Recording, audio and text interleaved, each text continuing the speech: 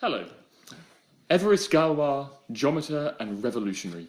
Thus it says on a commemorative French stamp made in honour of one of the most enigmatic and unusual mathematicians in history. He lived a very short life in the first half of the 19th century, dying when he was just 20 years old. But during that brief span, he produced work that, after his death, would go on to revolutionise mathematics in the years to come. Today, we will not only discuss the extraordinary details of his remarkable life, but also give a flavour of the kind of mathematics that his ideas gave rise to. With me to discuss Évariste Galois' work and his life are Chris Nichols, a third-year DPhil student in maths from Balliol College, and Benjamin Green, a final-year DPhil student and lecturer at Balliol College. Thank you very much for joining me. I think, if I look at the plan that we've made together correctly, we're going to alternate between some vague details of his mathematics, but also the details of his life. Chris, when was Galois born? Can you tell us a bit about his upbringing and where he came to mathematics? Sure, I can try, yeah. So Galois was born in 1811 to a relatively well-off family, but they didn't have any history of mathematical ability, in fact. So it was quite surprising when he developed this. He was actually taught by his mother until about the age of 12, and his father was eventually to become the mayor of his town. When Galois does eventually go to school, is he a successful pupil, or what do his teachers think of him? Yeah, his teachers aren't actually that impressed sometimes. Although their comments are not always that consistent. For example, one teacher actually describes him as singular, bizarre, original, and closed. But in fact, it's exactly this originality that we remember him for. So. Yes, I think it's a wonderful word, singular, because if you read a lot of, say, Arthur Conan Doyle, like Sherlock Holmes books, he used singular to mean like an odd occurrence, which is certainly never used in the English language now. So whether being singular is good for a school pupil is certainly up for debate, I guess. But it's funny, I would say that all four of those adjectives describe Galois and his work just to a T. This teacher really huge perspicacity to understand. Whether he meant it as a compliment or not.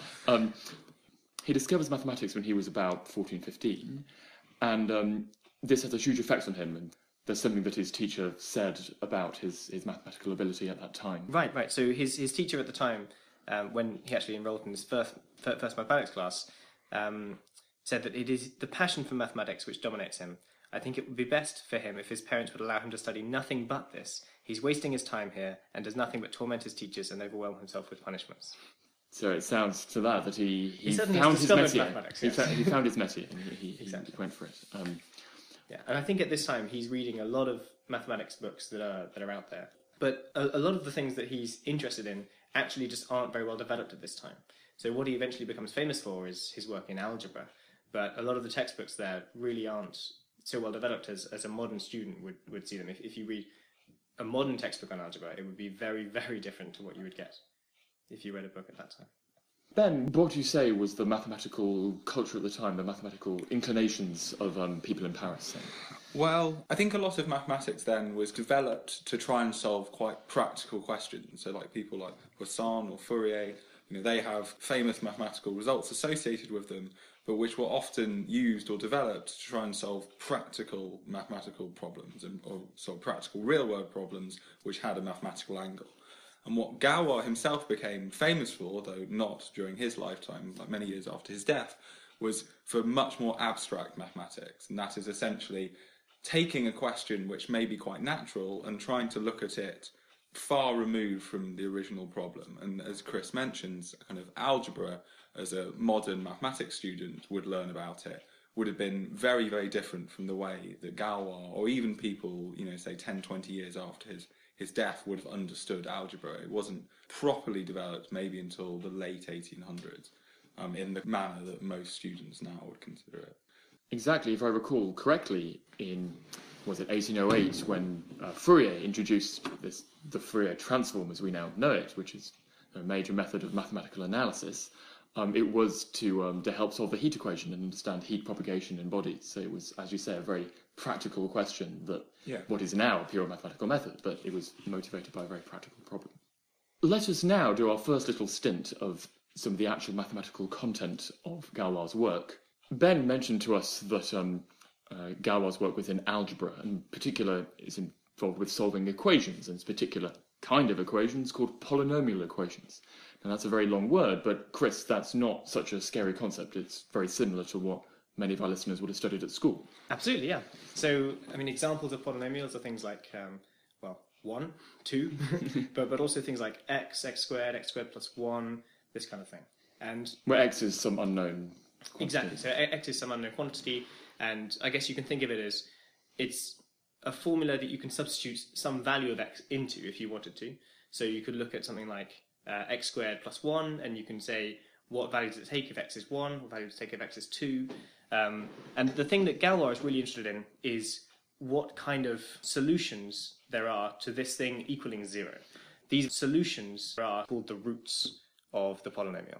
So I think at school, people may be familiar and maybe hated this quadratic equation. So this is where you have a squared. So x squared plus 3x plus 1 equals 0.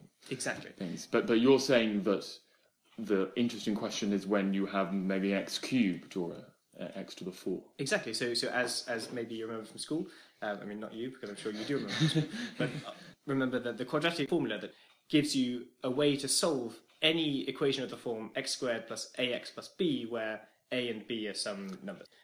And the idea is that, suppose you take some equation like x squared plus 2x plus 1, and you want to know what values of x can give a solution to this. So what values of x you can put in that'll give x squared plus 2x plus 1 equal to 0. And there's even a formula that tells you exactly when you can do this. So you can consider that case completely understood. But when you go to something like a cubic equation, which is something of degree 3, maybe x cubed plus 2x squared plus x plus 1, then it gets a little bit harder, but people can still come up with some formula to solve this. Ben, when was this cubic formula discovered? This was done by Italian mathematicians in the 1500s. So Cardano's method is the standard method now, at least, for solving a cubic equation. I believe that was actually published by Cardano, not developed by him.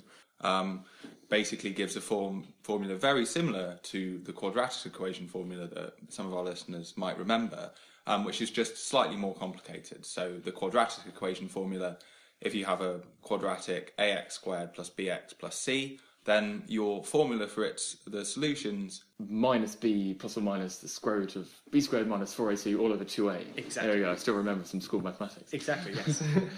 depends on a, b and c. And similarly, for a cubic formula, it will depend on the different coefficients which appear in the cubic formula. So, of course, there are at most 4 of those, and in the quadratic case, there are 3 of those.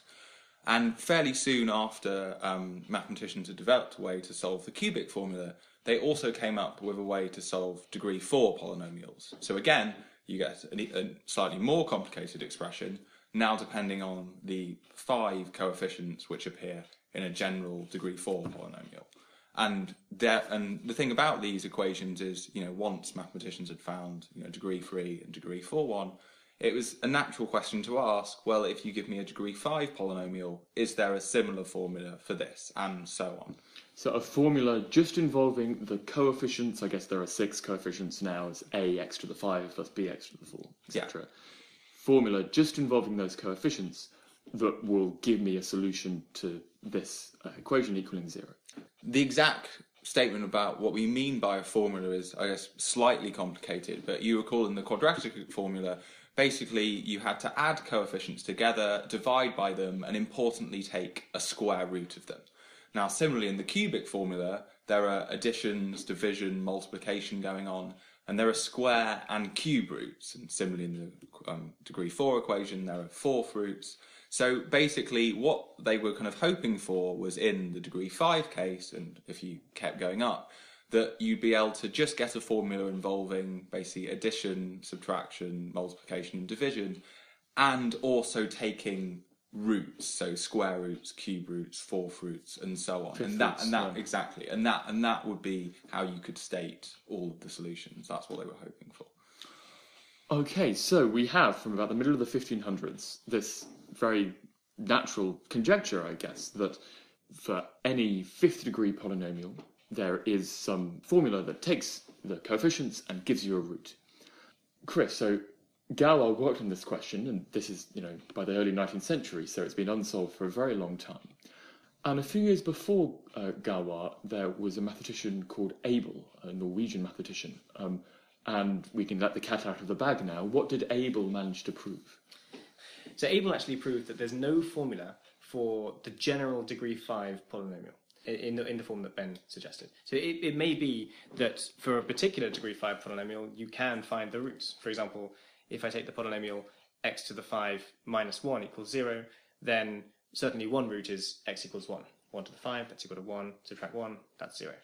But the idea is that if you just give a general polynomial of the form ax to the 5 plus bx to the 4 and so on, then there's no formula just involving roots of some degree and coefficients in this polynomial, which is amazing because you have this natural idea where you say, okay, well, I can solve degree 2 polynomials, we can eventually solve degree 3 polynomials and then degree 4, and it really looks like this pattern should continue. I mean, there should be some way of rearranging your coefficients, taking roots to get the solution, but this amazing result that it's not possible. It's completely extraordinary and I think very, very surprising. I think there's a reason why it took so long for mathematicians to discover this. It's just, who would expect that this would be the case? Let us turn back to Galois and his life. So we've left him at around the end of school. Ben, he tries to get into the École Polytechnique, which is the premier school in Paris at the time. How does that go? Well, it doesn't go very well for him. He was rejected from the École Polytechnique, which was something that he was obviously very disappointed about. He'd, as we heard kind of earlier, he developed a real passion for mathematics, and the École Polytechnique was founded by a mathematician in the late 1700s, so it was certainly the premier place in Paris, and indeed one of the best places in the world to be studying mathematics, because in France there was quite a tradition of good mathematics around. And therefore, so certainly for Galois it was incredibly disappointing to have been rejected from this school. So he instead had to go to the École Normale, or actually I think it was called something slightly different at the time, but that's what it's known as now, which I think you mentioned was a teacher training college. Yeah, it was the place where if you were going to go on to become some kind of secondary school teacher, that was where you did your academic training. And in fact, it was housed in some kind of annex of the building where Galois Secondary School was. Yes. So it was very much, still confined within the same place. So he was very happy to be there. But he tried a couple of times the École Polytechnique, and there was something rather sad that happened in his life just before the second time. His father committed suicide in 1829, I think. A few weeks after the death of his father, he actually tried again and was rejected again. And I think also the suicide of his father, I think, was related to. We mentioned that his father was a mayor of his local town, and it was related to the various political upheavals that were going on in France at the time. So that perhaps this was something that, as we're going to talk about in a bit, Galois was very involved in or certainly wanted to be very involved in the politics to do with the monarchy or being anti-monarchy that was going around in France at the time. And therefore this might have pushed him even closer to being very tied into a political ideology. I mean, revolutions to a penny in France in the 19th century. But so this July 1830 revolution, the current monarch at that time, Charles X, gets chased out of Paris, and the monarchy is reinstated. But it is a time of great upheaval in Paris. At around this time, we'll light over lots of details. In early 1831, Galois submits a paper to the Academy. For submission to a prize. Chris, can you tell us a bit about what was in this paper and its history, its story? Absolutely. So this paper is actually about the insolubility of various equations in the way that we've discussed before, using roots and functions of the coefficients. But not many people actually liked this paper because the main statement is that if you have a polynomial of prime degree, so for example, it starts with x to the 5 and then some other things, or maybe it starts with x to the 7 and some other things, then it's solvable in this way, which we can, I guess, refer to from now on by radicals. Solvable by radicals means solvable by a formula of the kind that Ben discussed earlier. Exactly. It's solvable in this way, if and only if, whenever I take one of the roots, I can always express it as some function of two other roots. So, for example, suppose one of my roots, suppose I have a cubic polynomial and I call my roots alpha, beta, and gamma, then the condition is that I need to be able to express gamma as something like alpha squared plus beta all over alpha. So it's some function like this in terms of alpha and beta. Technically, I guess I would call it a rational function in alpha and beta. But this is slightly peculiar because we talked about trying to understand in terms of the coefficients of the polynomial what the roots are. But Galois, rather perversely, he's saying, well, you can understand the roots if and only if the roots have this property. Exactly. So this is not a very checkable condition because at the end of the day, what you're trying to understand is the roots. And to understand this thing, you need to first find the roots, it would seem a priori. He submitted this paper for a prize at the Academy. And what happened? What actually happened, I think, is that the paper was lost. So Fourier, who was, we've, I think, briefly mentioned before, was a very famous mathematician who was in charge of collecting these entries for the prize and presumably was involved in deciding who received it, actually died at the time, and it's not quite known whether the fact that Galois' manuscript was lost was connected to the fact that obviously there was this discontinuity in the procedure because the person in charge of the prize died during the decision-making process. But this manuscript that Galois submitted was lost, and in fact the prize was given instead to Abel and Jacobi, which is in some sense quite kind of funny coincidence given that Abel in fact also did work very similar to Galois. So this was in fact not for... Very similar to Galois. So yes, very similar to Galois. And this work that he got the prize for was in fact not this work on solving certain polynomials. It's also perhaps worth saying that Abel himself had in fact just died in 1829 at the age of 26.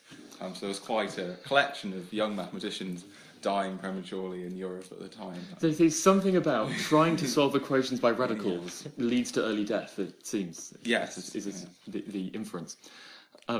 Okay, and before we start to return to some of the methods that Galois used, maybe setting this up, how does Galois' work differ from Abel's, and why are we making a show about Galois rather than Abel? How did Galois make a more fundamental contribution? So Galois' contribution, I suppose, wasn't really realised by the general mathematical community until a few years after his death. But it really set up the path for modern algebra. It's the first to actually make the link explicitly between whether a polynomial equation is solvable, by which I mean whether we can write down all the roots in terms of these radicals, and permutations of the roots, by which I mean take the roots and consider different ways in which you can rearrange them. So if I had the roots alpha, beta, and gamma, then I could equally well consider the roots gamma, beta, and alpha. So it's just different ways of arranging the roots. And Galois made the link between the ways in which these roots can be rearranged and whether or not the equation is actually solvable in terms of radicals. There's a guy called Ruffini, he also wrote this kind of massive book on this subject, which he sent to Lagrange, and Lagrange didn't read. It's like a pattern. It's this explicit study of these shufflings of the roots, and these permutations of the roots. First, I mean, of course, it's under the surface in the previous work and in Abel's work. But it's the first time it's really explicitly mentioned at the surface. It's in Galois' work. And the reason this is interesting is because this paved the way for much of modern algebra in terms of studying things abstractly, and really gave the first idea that there should be such a thing to study as permutations of things. So what I'm saying is that the modern idea of this thing called a group, which is incredibly important in modern algebra, was really somehow invented in this idea. Okay, we've mentioned the magic word. It's called a group. So every first-year mathematical undergraduate the world over, probably, will learn about a group and what a group is. And this notion was first introduced as a seed in Galois' work. Benjamin, can you explain to our listeners what a group is and how they should think of it? Yeah, I think you can certainly try and gain. So Galois himself and other mathematicians at the time who were just beginning to develop the idea of a group would have essentially considered a group as what modern mathematicians would have thought of as a subgroup of the permutation group. So let's kind of try and explain what that is. A permutation, which we've actually mentioned a few times in terms of the roots, basically just means swapping things around. So for example, I might have 3 roots, say I label them 1, 2 and 3, And a permutation of this would just be, for example, I could swap 1 and 2 and not swap 3. So that's a permutation. Or I could send 1 to 2, 2 to 3, and 3 back to 1 again. And this is also a permutation. So the important thing is that everything is sent to something else, but you don't send 2 things to the same thing. So 1 and 2 can't both be sent to 3. Just shuffling around like Yes. a deck of cards. Yeah, exactly. Yeah, or for example, I mean, the classic kind of thing that maybe people are very familiar with is something to do, for example, a Rubik's Cube. So there are lots of different ways that a Rubik's Cube can look. You want to obviously make it look so that all of its sides are the same colour. But of course, you can keep kind of turning it and make it look like many different configurations. And this is basically something to do with how many permutations there are of the way a Rubik's Cube can look. And therefore, in some sense, quite, in terms of one fairly naive way that you could try and think why group theory is useful, if you want to, say, solve a Rubik's Cube, you might want to therefore try and understand how many different kind of permutations there are of the way it can look. And by understanding how you get from its kind of the state we want it to be to this weird state, I can try and get it back from this weird state to the state I want it to be in. So by understanding permutations, I can try and solve, for example, a Rubik's Cube. And the kind of important, I mean, there are a number of kind of abstract properties that a group is meant to satisfy, but really for the purposes of, I think, for this podcast, it's fine for our readers really just to think of a group as some subset of permutations. So, for example, we talked about permutations of the numbers 1, 2, and 3. So it turns out there are 6 possible permutations of this, but you might not necessarily want to consider all 6 of them. So you might just want to consider a permutation which doesn't do anything, so everything stays the same, and a permutation which switches 1 and 2, and that's all the permutations you want to consider. So I think it's probably okay for our listeners just to think of a group as some kind of permutation of some object, of some set of things.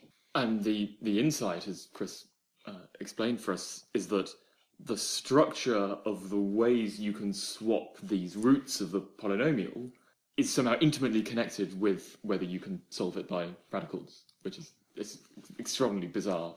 So it's very important, in fact, to define exactly what we mean by swapping the roots in this example. So in what we just said, we said if you label them 1, 2, and 3, then you're allowed to swap them and so on. But the way this gets restricted, and the reason you wouldn't use the whole permutation group, is because you're only allowed to swap certain roots. And the rule is as follows. You might notice that, in fact, when you start with some polynomial, sometimes it can be broken down into smaller polynomials. For example, if I start with the polynomial x squared minus 1, then you can see that, in fact, this is equal to the polynomial x plus 1 times x minus 1. If you just multiply things out, you'll see that the x terms cancel. So if you start with some polynomial, then one thing you can do is just break it down. And these things are called the factors of the polynomial, the irreducible factors. And the rule for when you can swap roots around is when they belong to the same irreducible factor. So if I start with some polynomial, say of degree 4, and I split it up into some factors, maybe a degree 2 factor and another degree 2 factor, then this naturally gives the roots, it splits the roots into 2 collections, and within each collection, I'm allowed to permute them however I like. So, say if we label them 1, 2, 3, 4, I could swap the 1 and 2, I could swap the 3 and 4, but I can't swap those across. Yeah, no, that's exactly. And I guess, I mean, in some sense, the situation is a tiny bit more complicated because, as Chris mentioned, it's important that when we start with this polynomial, we break it down as kind of into as small bits as we can, so we can see which roots are allowed to be swapped with which other roots. Now, it does so happen that, in fact, the permutations which are allowed are, in fact, sensitive to the coefficients of the polynomial. And that might seem quite surprising in some sense, but if there's any hope at all at trying to find these, when is a polynomial solvable by radicals using group theory, well, we know that these polynomial equations are meant to be sensitive to the coefficients. That's our ultimate goal, was to find roots in terms of coefficients. So in some sense, it's good that the group theory is sensitive to what the coefficients were, because if it wasn't, that would somehow mean that, my finding a general equation, which was meant to be sensitive to the coefficients, if the group theory isn't sensitive to the coefficients, then there's some kind of disconnect between the two methods. The thing I'm trying to get at is the fact that if you have an irreducible polynomial of degree 5, the Galois group can be S5, and it can also be C5 and everything in between. So I think that the kind of important thing that listeners should take away is that you break things down into as small components as you can, your irreducible factors, and then some subset of the permutation of each of the roots of the irreducible factors is then allowed. But exactly what subset you have to determine and is sensitive to the coefficients of the polynomial themselves. Okay, so that was 5 minutes on group theory. I think it's incredible. Again, returning to Galois the man, he's submitted this paper to the prize. It got lost, and he submits it again to be refereed for a journal. Who did he submit this paper to? So this is in 1831, and he submitted it to Poisson. And Poisson, in fact, invited him to submit this paper, but because perhaps he felt bad for losing the prize submission. And this was also rejected, I think. So this is January 1931, and by July the referee report comes back, and Galois imprisoned at this time through having been arrested on Bastille Day for revolutionary goings on. Poisson rejects the paper. We're in summer 1831, so what happens in Galois' life that leads him to such an early death? So obviously he's incredibly disappointed, and I think also angry by the rejection, or the second rejection, I guess, of his paper. Though the first rejection was due to it being lost, so maybe it isn't a proper rejection. So in the meantime, he had been, I think, was in a nursing home due to a cholera outbreak, which was been experienced in France at the time. So he was transferred to this nursing home in early 1832, and he actually continued to pursue his research while at the nursing home. He was working on revising the memoir rejected by Poisson, and also... I mean, this is having had a year or so of not producing so much mathematics. No, exactly, due to being imprisoned, which is perhaps not the best environment to produce any kind of original research. But he also... So it's around this time that it appears that he'd... found a love interest of some kind.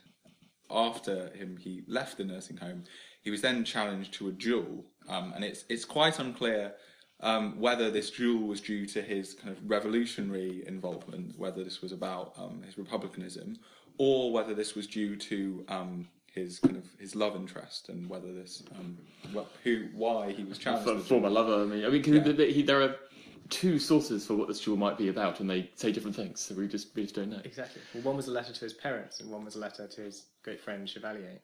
But we're not sure, Well, what would you say to your parents? Love interest or revolutionary? Well, I probably wouldn't get in a duel. I suppose so. But you mentioned this guy Chevalier. How does Chevalier come into our story? Yes, so Chevalier is actually very important in publicising Galois' work in the end. So Chevalier is one of Galois' friends. And Galois, in a letter to Chevalier, this letter we just mentioned, before the duel, says, please, if anything happens, can you try and get my work to Gauss and Jacobi? Jacobi being one of the winners of the prize that Galois actually submitted to. Chevalier takes it upon himself to do this, but has a slightly unusual way of doing this, which is just to publish Galois' work without actually mentioning this, it seems, to Gauss or Jacobi. Yeah, but so this is now a very famous letter, the testamentary letter, written on the eve before the duel, where, at the duel, Galois got shot and he died in hospital 2 days later. So this is as ill-fated a romantic hero as you can choose to get. But yes, sorry, please continue. I interrupted. No, that's fine. So Chevalier takes it upon himself to publish Galois' work, but it doesn't seem to be noticed at all by Gauss or Jacobi, who were the original intended recipients of Galois' work. Let us have our final mathematical chunk of the podcast.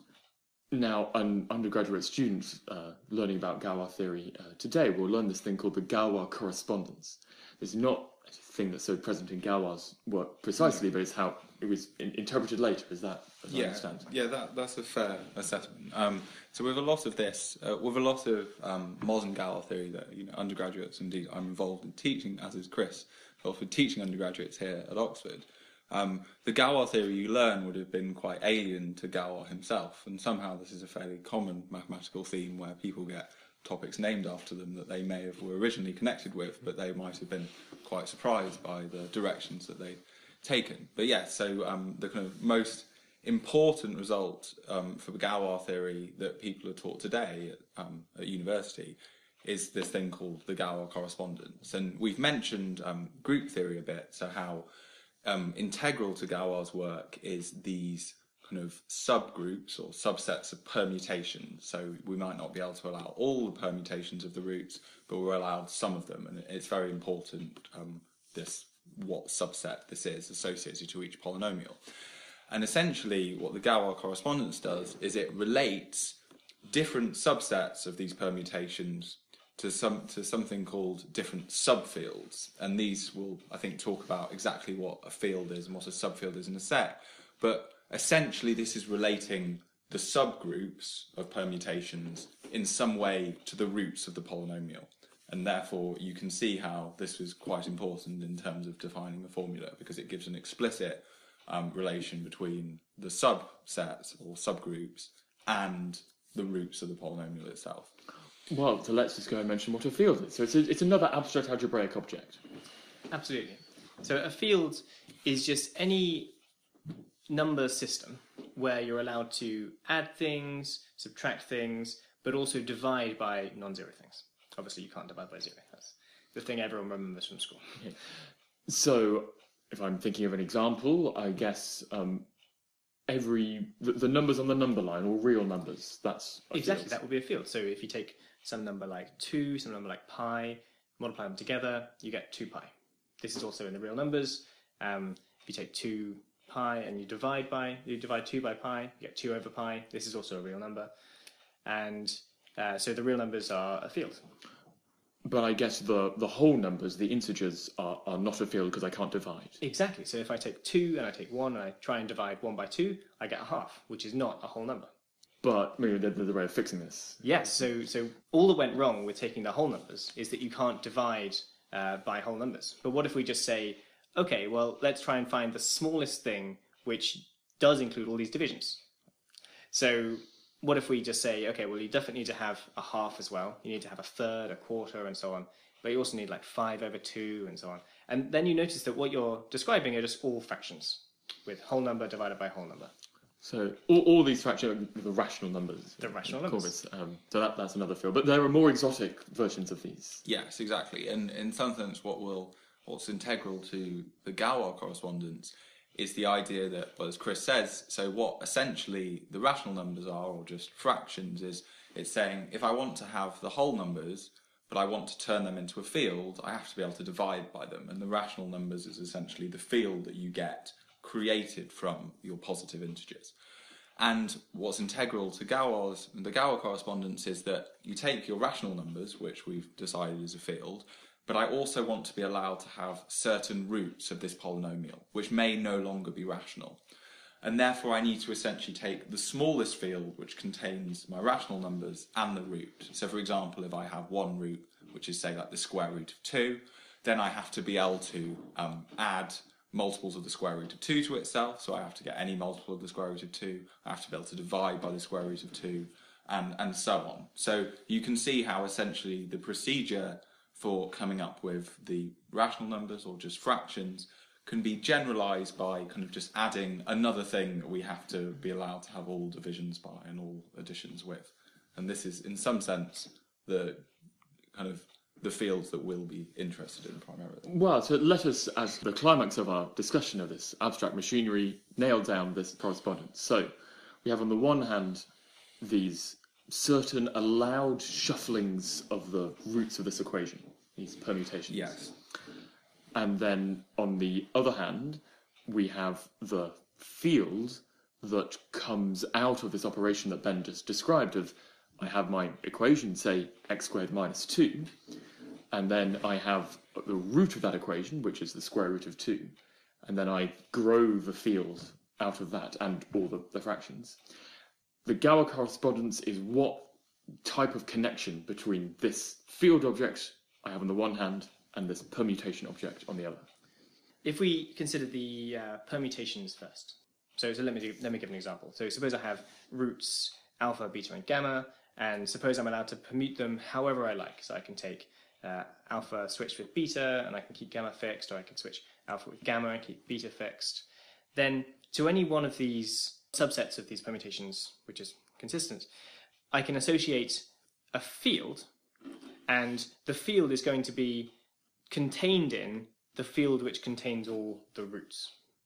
Part of the philosophy of Galois theory is you want to have the minimum field that you can to contain everything. So, of course, one could just move to, well, maybe not of course, but one could just move to the complex numbers, which would have all of your roots in it, but would also have lots of extra things that you don't need.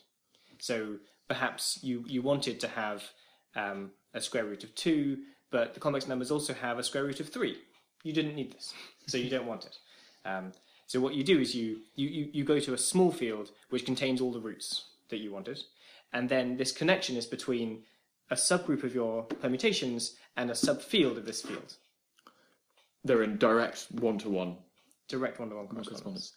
And Ben, as a final comment, how does finding these subfields corresponding to the subgroups help to solve the equation, which is ultimately what we're trying to do?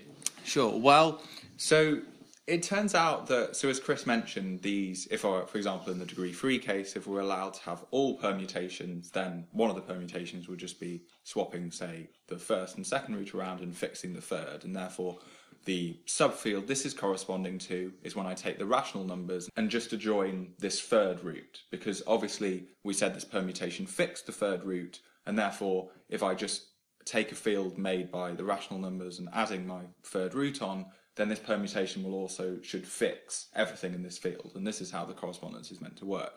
Now, what the Galois, so how Galois results interpreted nowadays is essentially to do with what type of group the whole permutations, all the allowed permutations are. So there's various different types of groups, and the crucial type that we're going to be interested in is something called soluble, which sounds very suggestive given we're trying to solve equations.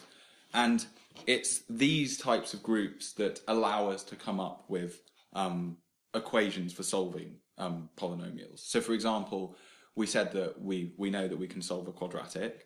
We said that you can solve a cubic and a quartic. And the reason for this is that, for example, in the quartic case, the most permutations that we could have if all the permutations of the numbers 1, 2, 3, and 4, and if you count them, there are 24 of these.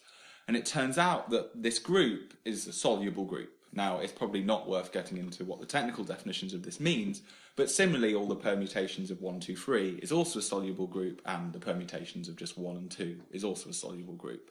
However, when you go into the degree 5 case, in some cases, you might want to have all permutations of 1, 2, 3, 4, and 5. And this group is no longer soluble.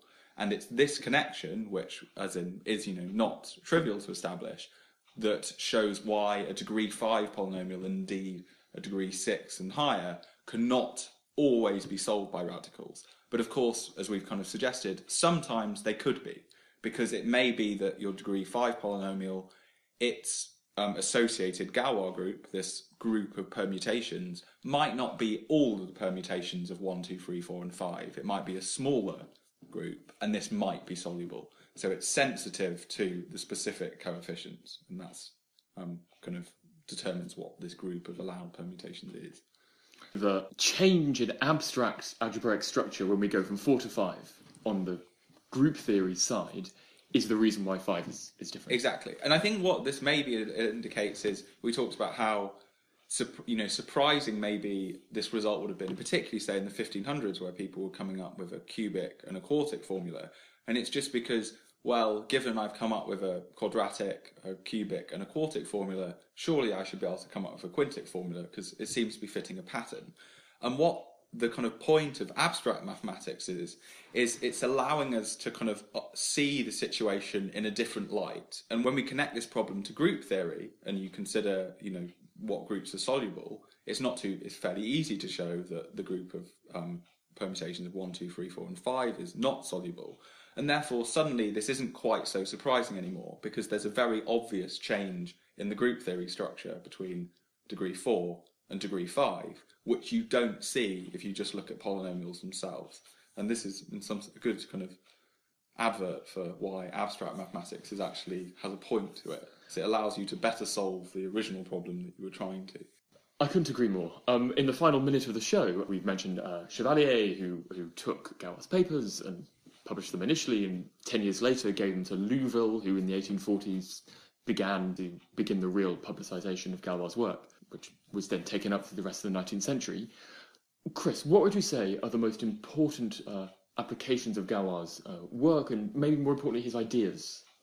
So Galois' work has been incredibly influential across abstract algebra, and just in terms of the sheer number of questions that this gives you more access to.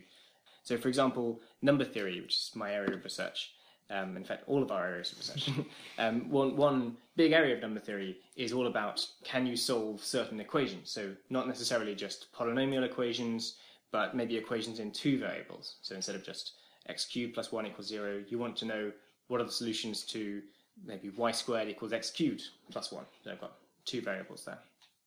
And understanding these kind of things from different viewpoints, which is what Galois gives us access to if we look at abstract algebra, is just incredibly useful. But outside number theory, I mean, has abstract algebra had other applications in other areas? Yeah, I mean, and abstract algebra has just become its own subject. I mean, there are plenty. There's a whole research department here which does, algebra or representation theory, which are both offshoots of maybe the stuff that Galois started researching all those hundreds of years ago. Almost all areas of pure mathematics now involve some form of abstract algebra, and not just pure mathematics, applied mathematics as well. And that's why we talked a lot about how when first-year mathematicians come here, what group theory they learn. There's a reason why you learn group theory in first year, and it's because it underpins so much of the mathematics that you do later on. So pretty much any area of mathematics that we could mention will have kind of important. Well, in particular, like any theoretical physicist will know a huge amount of group theory because it underpins all the... Yes, it underpins and chemistry, these permutations or symmetries are also important in studying molecular structure. And it all started at Galois. Well, we're out of time, but thank you very much for weaving us through so much during the time, and thank you for listening.